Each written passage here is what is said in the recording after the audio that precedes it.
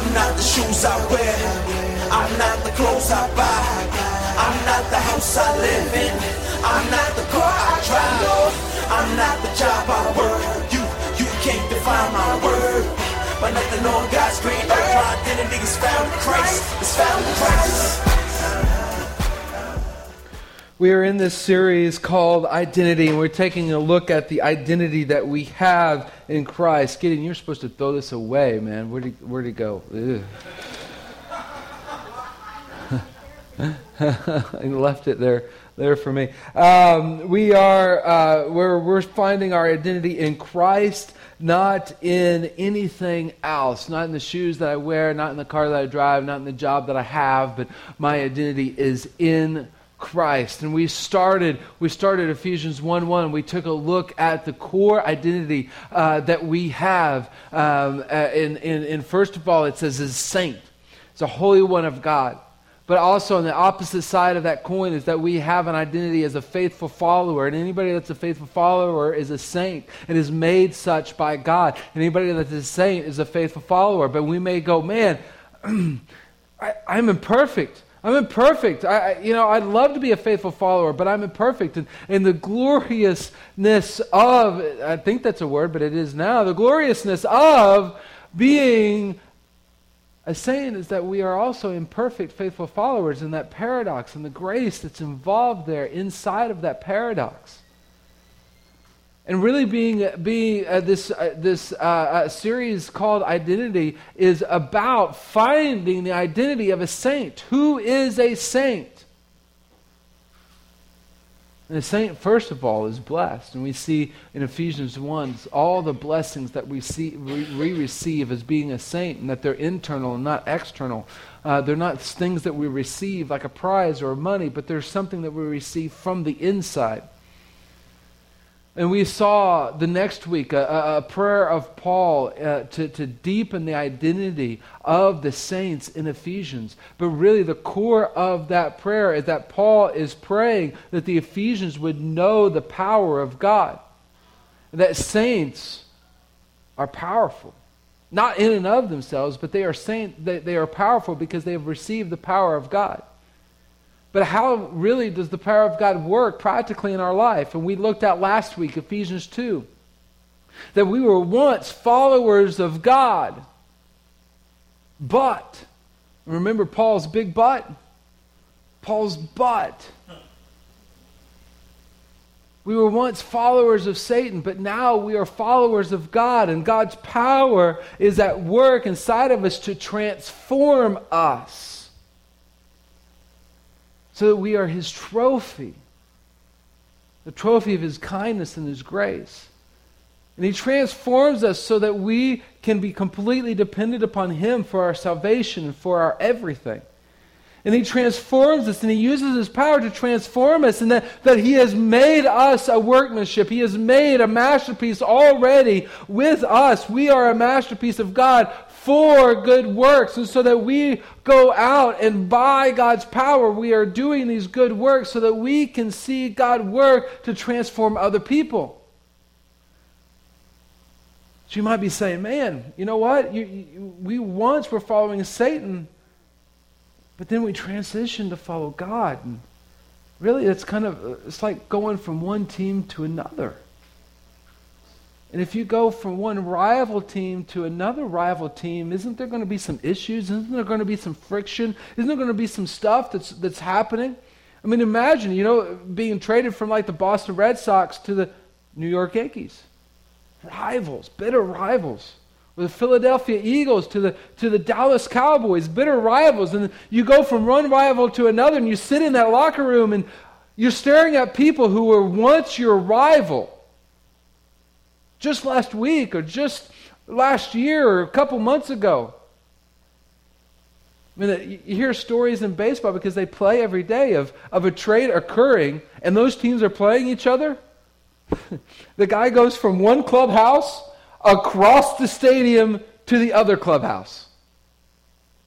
And then he's on the other team. Paul didn't have the context or the culture that knew of team sports, or I think he would tap into this because he used sporting metaphors all over his letters. He used running, he talked about boxing, but they were an individual culture or individual sports society. That's where we get the Olympics. So that Olympics started way back when. Thankfully, they've, now they're clothed and they don't run naked anymore and stuff. And we just keep going back to butts. But anyway, and I think he would tap into that imagery and that metaphor today if he knew of team sports, because he utilizes community metaphors all over the place. And I want to use that metaphor to talk about the transfer of team.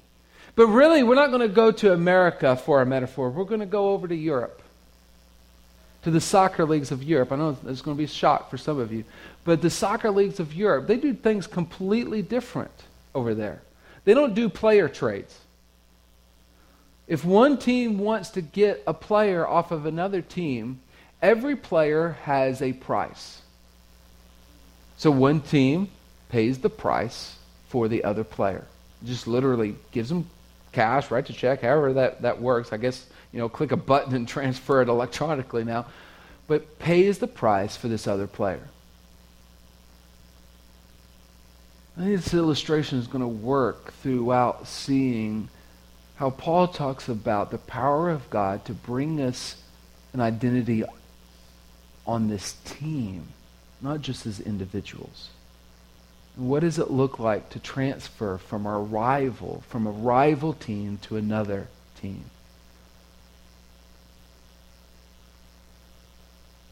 In Manchester, England, there's two teams, Manchester United and Manchester City. They're bitter rivals because they're both in this smaller town of England. 2 times a year they play each other, and it's just a heated battle.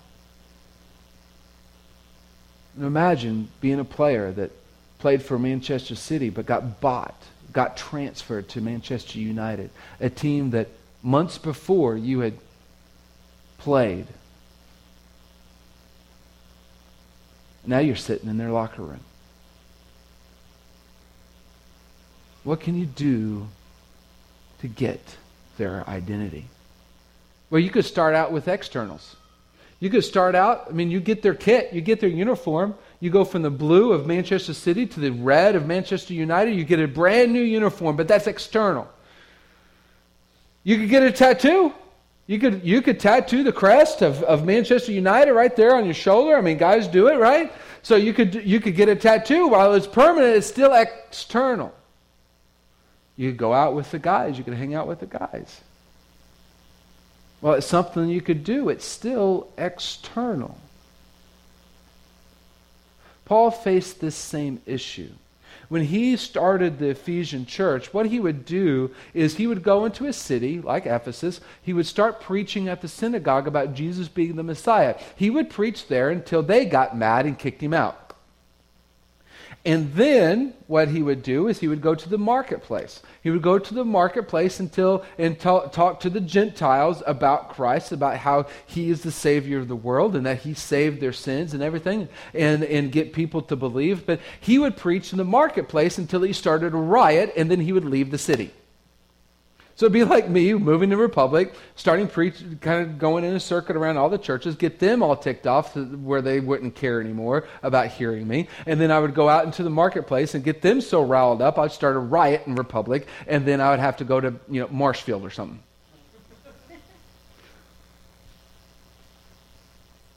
But when he started this church, he found people from the Jewish and the Gentile teams who would want to have faith in Jesus, and then they would form a church. And now you have people who have been religious all of their life, close to God, following the law, monotheistic, and then these people who were at best polytheistic or atheist. They might have worshipped by, going and seeing some shrine prostitutes. They ate all kinds of food and food sacrificed to idols. So on two sides of the ledger, you've got people that were religious all their life and people who were, even if they were religious, they were doing all kinds of things that would offend this other side. And Paul has to deal with this inside of his churches. And here's how Paul starts, Ephesians 2:11. You can follow along in a hardbound Bible, or you can follow along. We're going to throw the scriptures up on the screen, or with the smartphone or tablet. You can follow along with the Bible app. Don't forget that you Gentiles used to be outsiders. You're outsiders. You were called uncircumcised heathens by the Jews, who were proud of their circumcision, even though it only affected their bodies and not their hearts. In those days, you were living apart from Christ. You were excluded from citizenship among the people of Israel, and you did not know the covenant promises that God had made them. You lived in this world without God and without hope. Paul is dealing with a group of people who thought that the outward actions of the body, what they can do to their body, showed how in they were with God. And the Jews thought that circumcision got them closer to God. And some of you just got nervous. You're like, last week you were talking about butts, this week you're talking about anyway. Here we are, like the Jews are like looking at the Gentiles and going, in order to be close to God, you have to be circumcised. And the Gentiles are going, I don't want any part of that. That wasn't a part, Paul didn't say that was a part of coming to Christ, pray the prayer and here's a knife. And I didn't sign up for that. All of a sudden the Gentiles became Baptists. They wanted to vote on this. Can we get a vote, please? Business meeting, something, anything. And they're dealing with, does something that we do to our body bring us closer and give us an identity as a part of the team? And Paul's going, Paul's using some sarcasm with the Jews. Paul has the spiritual gift of sarcasm. You call these people uncircumcised heathens, but what you did to your body does nothing to your heart. Does nothing. And even way back to the law, the Old Testament law in Leviticus, God tells them that circumcision wasn't about body parts. It's about the heart. Leviticus 26:41, so that I walked contrary to them and brought them into the land of their enemies. If then their uncircumcised heart is humbled, then they make amends for their iniquity. All throughout the Old Testament, God talks about the heart in terms of circumcision. Hard hearts were uncircumcised, soft hearts were circumcised. It wasn't about body parts, it was about the heart. And so often today, we can make Christianity not necessarily about body parts, but about outward actions that prove how good we are. Just walk into any Christian bookstore. We sell outward righteousness. We can go buy a t-shirt that shows how close we are to God. Wear the t-shirt. I've got the t-shirt. We can buy a bigger Bible. None of the small stuff. We want a rat squisher Bible. That proves how close I am to God. And I can have my own extermination business on the side because it could kill anything. We even have Christian mints, testaments. It proves how close I am with God. My mints are holy. Well, I have a lifesaver. Mine are holy too. We have all this outward stuff that shows how close we are to God. But it does nothing to make sure that our hearts are close to God. But even religious practices or disciplines we can use to show how good we are. Bible reading or prayer or giving or coming to church. Man, I come to church, so look how close I am with God. But that's all outward stuff. We need a church that isn't all about the outward appearance and all about the stuff that we can do to our body. We need a church that is identified with God from the inside out. People who care more about their heart than what they do on the outside to make themselves look good. We average about 70. And hopefully among us and in that 70 are people who are just kind of kicking the tires of this Christianity thing. But a core group of 50 or 60 people who want to be changed from the inside out and have an identity of the heart with God can change Republic and change the world. We saw that in the New Testament. We saw that in Acts. Just a small core group can change the world. So let me ask you, let me ask all of us, are we relying on things we can do to our body to identify us with Christ, or are we relying on Christ to identify ourselves with Christ? See, all the way through Ephesians, keep talking about in Christ, in Christ, in Christ, in Christ. That's what Paul's talking about. Are we in Christ? Are we immersed in Christ? Are we baptized in Christ? Not physically. Again, baptism can be an outward physical thing we do. Is it an important symbol? Absolutely. But we can turn it into just something we do. Are we in Christ, truly immersed in Christ? So that He's using His power to transform us from the inside out. And we have some people, I'm excited because we have people that are being transformed from the inside out. But if we can't do stuff on the outside, how do we come into this identity on the team? But now you have been united with Christ Jesus. Once you were far away from God, but now you have been brought near to Him through the blood of Christ. Through His blood, Christ purchased our ability to be on the team. Christ purchased our ability. See, our Manchester United guy that comes into the locker room, he only gets the ability to come into that locker room because the owner purchased him. He had a price, and the owner purchased him. And in our culture, in our sporting culture, we all have a price based on our ability, based on how good we are. It's not the case spiritually. All of us have the same price: death. It's not about being good or being bad or how good we are or how good we look or I have a higher price because I do all these things or I have these giftings. Or all of us have the same price. It's death. And not just death, it's death by something that is perfect. And we're not perfect. So it has to come from outside of us. Just like our Manchester United guy coming on to Manchester United. He can't pay his own purchase price. The owner has to. And we have an owner spiritually who paid our purchase price of death. He was perfect. He was the perfect lamb. And He paid that price. And for those of us that would say, you know what, I'm not on God's team. What can I do?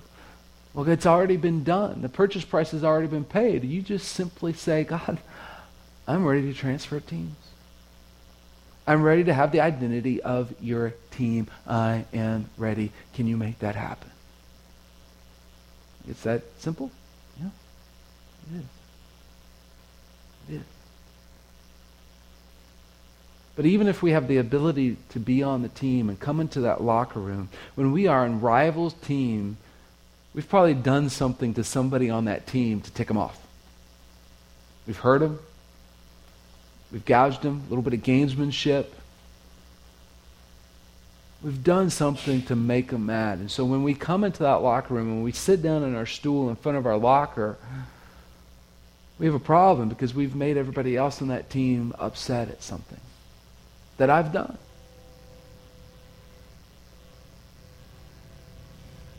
So what happens now? I have the ability to be on the team, but do I just kind of live in this hostility, this anger, this friction? because of what I've done. For Christ himself has brought peace to us. He united Jews and Gentiles into one people when, in his own body on the cross, he broke down the wall of hostility that separated us. He did this by ending the system of law with its commandments and regulations. He made peace between Jews and Gentiles by creating in himself one new people from the two groups. Together as one body, Christ reconciled both groups to God by means of his death on the cross, and our hostility towards each other was put to death. He brought this good news of peace to you Gentiles who were far away from him, and peace to the Jews who were near. So what we've got is that we've got two groups of people. We've got two groups of people. We've got the Jews. We've got the Jews who think it's following the law and being good and all this outward stuff. And we've got the Gentiles that are just like, I don't care about any of that stuff. And they've built this hostile wall, this dividing wall of hostility because, one group's like, you don't do this enough, and the other group, you do this, and you don't do this, and you do this, and you don't do this, and they build this hostility wall, this dividing wall of hostility. Those of you that have ever had a family feud, you know this dividing wall of hostility. And that can become our identity, can't it? Hatfields and McCoys, Romeo and Juliet, Romeo and Juliet. That can become our identity. We can't overstep our identity, can we? Of this hostility. What does it take for a Manchester United guy sitting on a stool that has all this hostility? It takes somebody from that team to walk around the wall of hostility and sit down and say, I don't really care what you've done. It doesn't matter anymore. You're part of the team. And I'm going to bring peace to you. I haven't seen the movie 42 yet, the movie about Jackie Robinson. I want to see it. But there had to be people with Jackie Robinson that sat down with him and said, I know what everybody's saying, but I want to be peace to you. I want to be the person of peace. Walk around that wall of hostility. And you know what they do actually when they walk around that wall of hostility to bring peace? They kick that wall down. And that's what Christ did. He kicks the wall of hostility down. And what is the wall of hostility? It's the law. He demolishes the law. But some of you that know your Bible are like, whoa, hold on a minute. Didn't Jesus say, I didn't come to abolish the law, but I came to fulfill it? But here, Paul's saying, Jesus came to abolish the law and destroy the law. The context in which both of them are used. Jesus is talking about the true law, the law that God intended us to have. Paul is talking about the ceremonial law, the law that man builds between people. Jesus came to knock that square, flat, down to the earth. He did it while he was living. Remember when he goes into the court of the Gentiles? He's sitting there forming a whip. Then he goes postal. I'm sorry, anybody? Then he goes nuts on the people selling stuff. The Jews selling stuff in the court of Gentiles. That's him bringing down this wall of hostility. But also through the cross, when the veil was torn, the work of bringing peace to both the Jew and the Gentile was complete. And so he brought down this wall of hostility. But you know what? We have a tendency to build it back up today. All these things that we do outwardly, we use to try and build that wall back up. For instance, I didn't mention this earlier, but if we, and I don't know any of y'all's cars, so if I, offend you and talk about your car, then I'm sorry, but when we buy a fish that is eating a Darwin fish? Have we ever thought that driving down the road and having somebody behind us that's an atheist Darwinist, is that, I guess so, I mean, I don't know, slam on the brakes in the middle of the highway and go, oh man, they're right. I'm so sorry, God. Your fish eats my fish. That's right. No, what do they say? Those blankety blank Christians thinking they're all better than us. We're building a wall of hostility. Boldness is not code word to go be a jerk. Or other things that are going through my mind that I can't say because I'm in church. Or the t-shirts that we wear, or the billboards that we put up. Followed any of my commandments lately? God.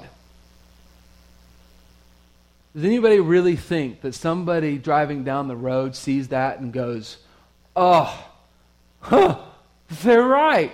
Or the pithy little sayings. You ever wonder why we don't have a sign? The pithy little sayings that we put on our signs? We ain't ever having a sign, folks. We don't need that. Nobody's getting saved from our signs. There's actually books that give people like things to say on the signs. Burn the books. But we are building, what we are doing is we are building back a wall of hostility that Jesus died to flatten. Jesus died to flatten that wall of hostility between those who are religious and those who aren't, those who grew up in church and those who didn't. He died to flatten that wall. And so before we put that Facebook post making fun of our president, are we building up a wall of hostility?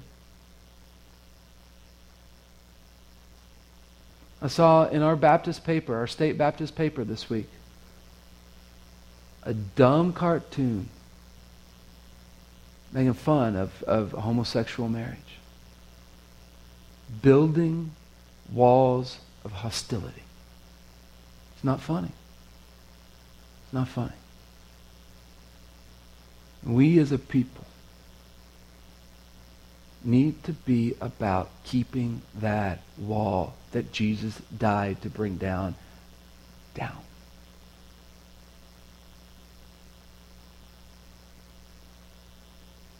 This is why we don't, this is politic-free zone.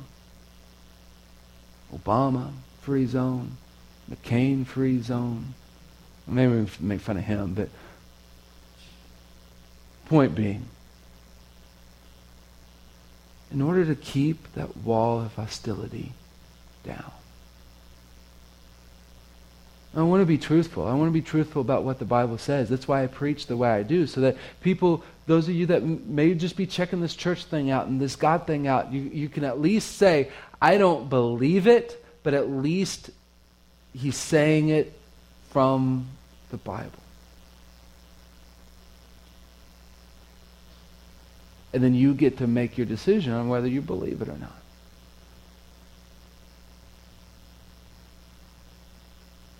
Are we as a people willing to keep that wall of hostility down? And those of you that, again, that would consider yourself a non-fan, if you experience a wall of hostility here, tell me, so that we can deal with it and kick it down.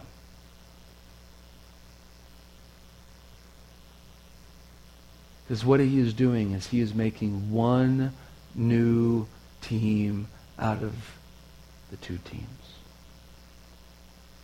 As soon as a new person comes on a team, even though it has the same name and the same colors, it is a new team. As soon as one personality comes on a team, that changes the whole personality of the team. And a new team is made. And this is why the church is a marriage is a picture of the church. A marriage is two people, both sinners, both who have hostile relations with one another, even though you don't realize, you're too blind to realizing it before marriage day, right? Don't be all holy on me here. Too blind to realize that you're hostile towards each other on something. Toothpaste, how you squeeze it, toilet seat, whatever.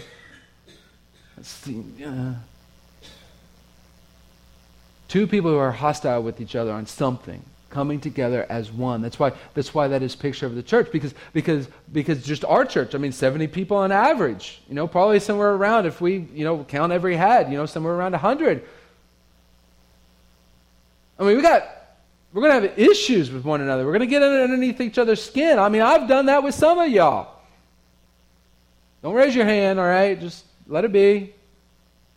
Coming together, there's going to be some sort of rub and hostility, and that's where Jesus' peace comes in, and that He has given us peace so that we can look over these little annoyances and the hostilities that we could have towards one another. But this is even why I really believe that God still has a lot of work to do, because if we look around, for the most part, we are people that could get along with each other outside of this church. If we just met each other at a restaurant or something and come across each other, we could probably get along fairly well together. When the Spirit is at work is when people who would normally be hostile to each other come and in that body become peaceful with one another. That's when the Spirit of God is really at work. So be praying for that. God continues to work so that He brings together in this body of people, in this group of people who would be normally hostile to each other, bring them together and show the peace that comes through Jesus' blood. And that's a testimony and a witness to the world, because the world's going, you should hate each other. But there's peace. Christ's blood doesn't just forgive our sins. It does so much more than that. It brings peace to people who would normally be hostile to each other. And He puts that hostility to death. He kills the killing. That's really what we're doing. We're killing each other's identity when we're hostile to each other. He kills the killing. But even if we're able to get into the locker room, even if there's somebody to bring peace to the situation, does that mean somebody that is traded in or transferred in, they have to kind of prove themselves, in order to get full varsity access to everything in the organization? Do they have like a waiting period or time period or what? Does he just kind of show up, go to the locker room, get dressed, and go play and go home? So you have full access. Now, all of us. You know what that Greek word behind the word all means? All. It means all. Can come to the Father through the same Holy Spirit because of what Christ has done for us. So now you Gentiles are no longer strangers and foreigners. You are citizens along with God's holy people. See all this community language, togetherness language. God is pulling all of us together, citizens, God's holy people. You are members of God's family, community, togetherness language. Together we are God's house, community language. Built on the foundation of the apostles and prophets, and the cornerstone is Christ Jesus Himself. We are carefully joined together in Him, becoming a holy temple for the Lord. Through Him, you Gentiles are also being made part of this dwelling where God lives by His Spirit. We all have full access to God. Through Jesus' blood, we have full access to God. Like, do I have to work it off? Do I have to be, a good, faithful follower for a couple years or 3 years? Or do I have to make it to the Hall of Fame to have full access to God? No! As soon as we go, God, put me on your team, we have full access to God. We have full access to the Father. We have full access to the coach, to the general manager, to the owner. We have full access to the facilities. It's called God's church. We have full access through Christ's blood. There's no junior varsity saint and varsity saint. It's just saints. You don't have to prove yourself. You don't have to be good for a certain period of time. You know, some of your workplaces, like, you have to be on here for 90 days or 6 months or whatever to get benefits. Not in God's team. It's not the case. We have full access immediately through the blood of Christ. So what does he want to do with us? What does he want to do with you through this? I mean, it's all great information, right? We can tuck it away, we can take notes on it, which is great, it's awesome. But what does he really want to do with our life because of this? Did you catch it at the end of this passage? Paul calls us God's temple. Old Testament, what was the temple? It wasn't the place of worship. It's not what the temple was. It was where God dwelled with his people. It's where God dwelled with his people. And so his church today, he's making us, he's building us into the temple in which he dwells. Paul says this. Through him, you Gentiles, even you Gentiles, those of you that were non-religious, are also being made part of this dwelling where God lives by his Spirit. Us as a people, we are God's dwelling place. This building is just a building. It is not holy. It has nothing to do with it. That's why we can do wild and crazy things, because I don't care about a building. We as a people are God's dwelling place. That's what God is doing with you. He is building you into this team so that he can be his dwelling place. So all of us collectively together are his dwelling place. And what else is he doing?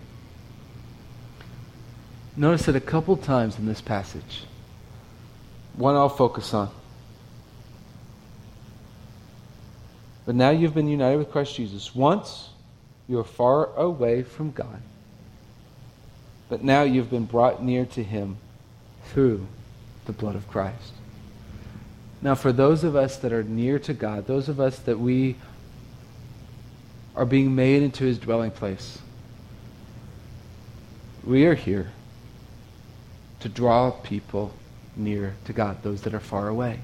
And so when we go back to our neighborhoods, when we go back to our workplace, when we go back to our school, we look around us and we say, far from God, far from God. God, Jesus, you shed your blood to draw them near to you. Teach me, tell me, how do I draw them near to you? What do I need to do to draw them near to you? And it may be sharing the plan of salvation. That, hey, look, you feel far away from God? You know it, I know it, we all know it.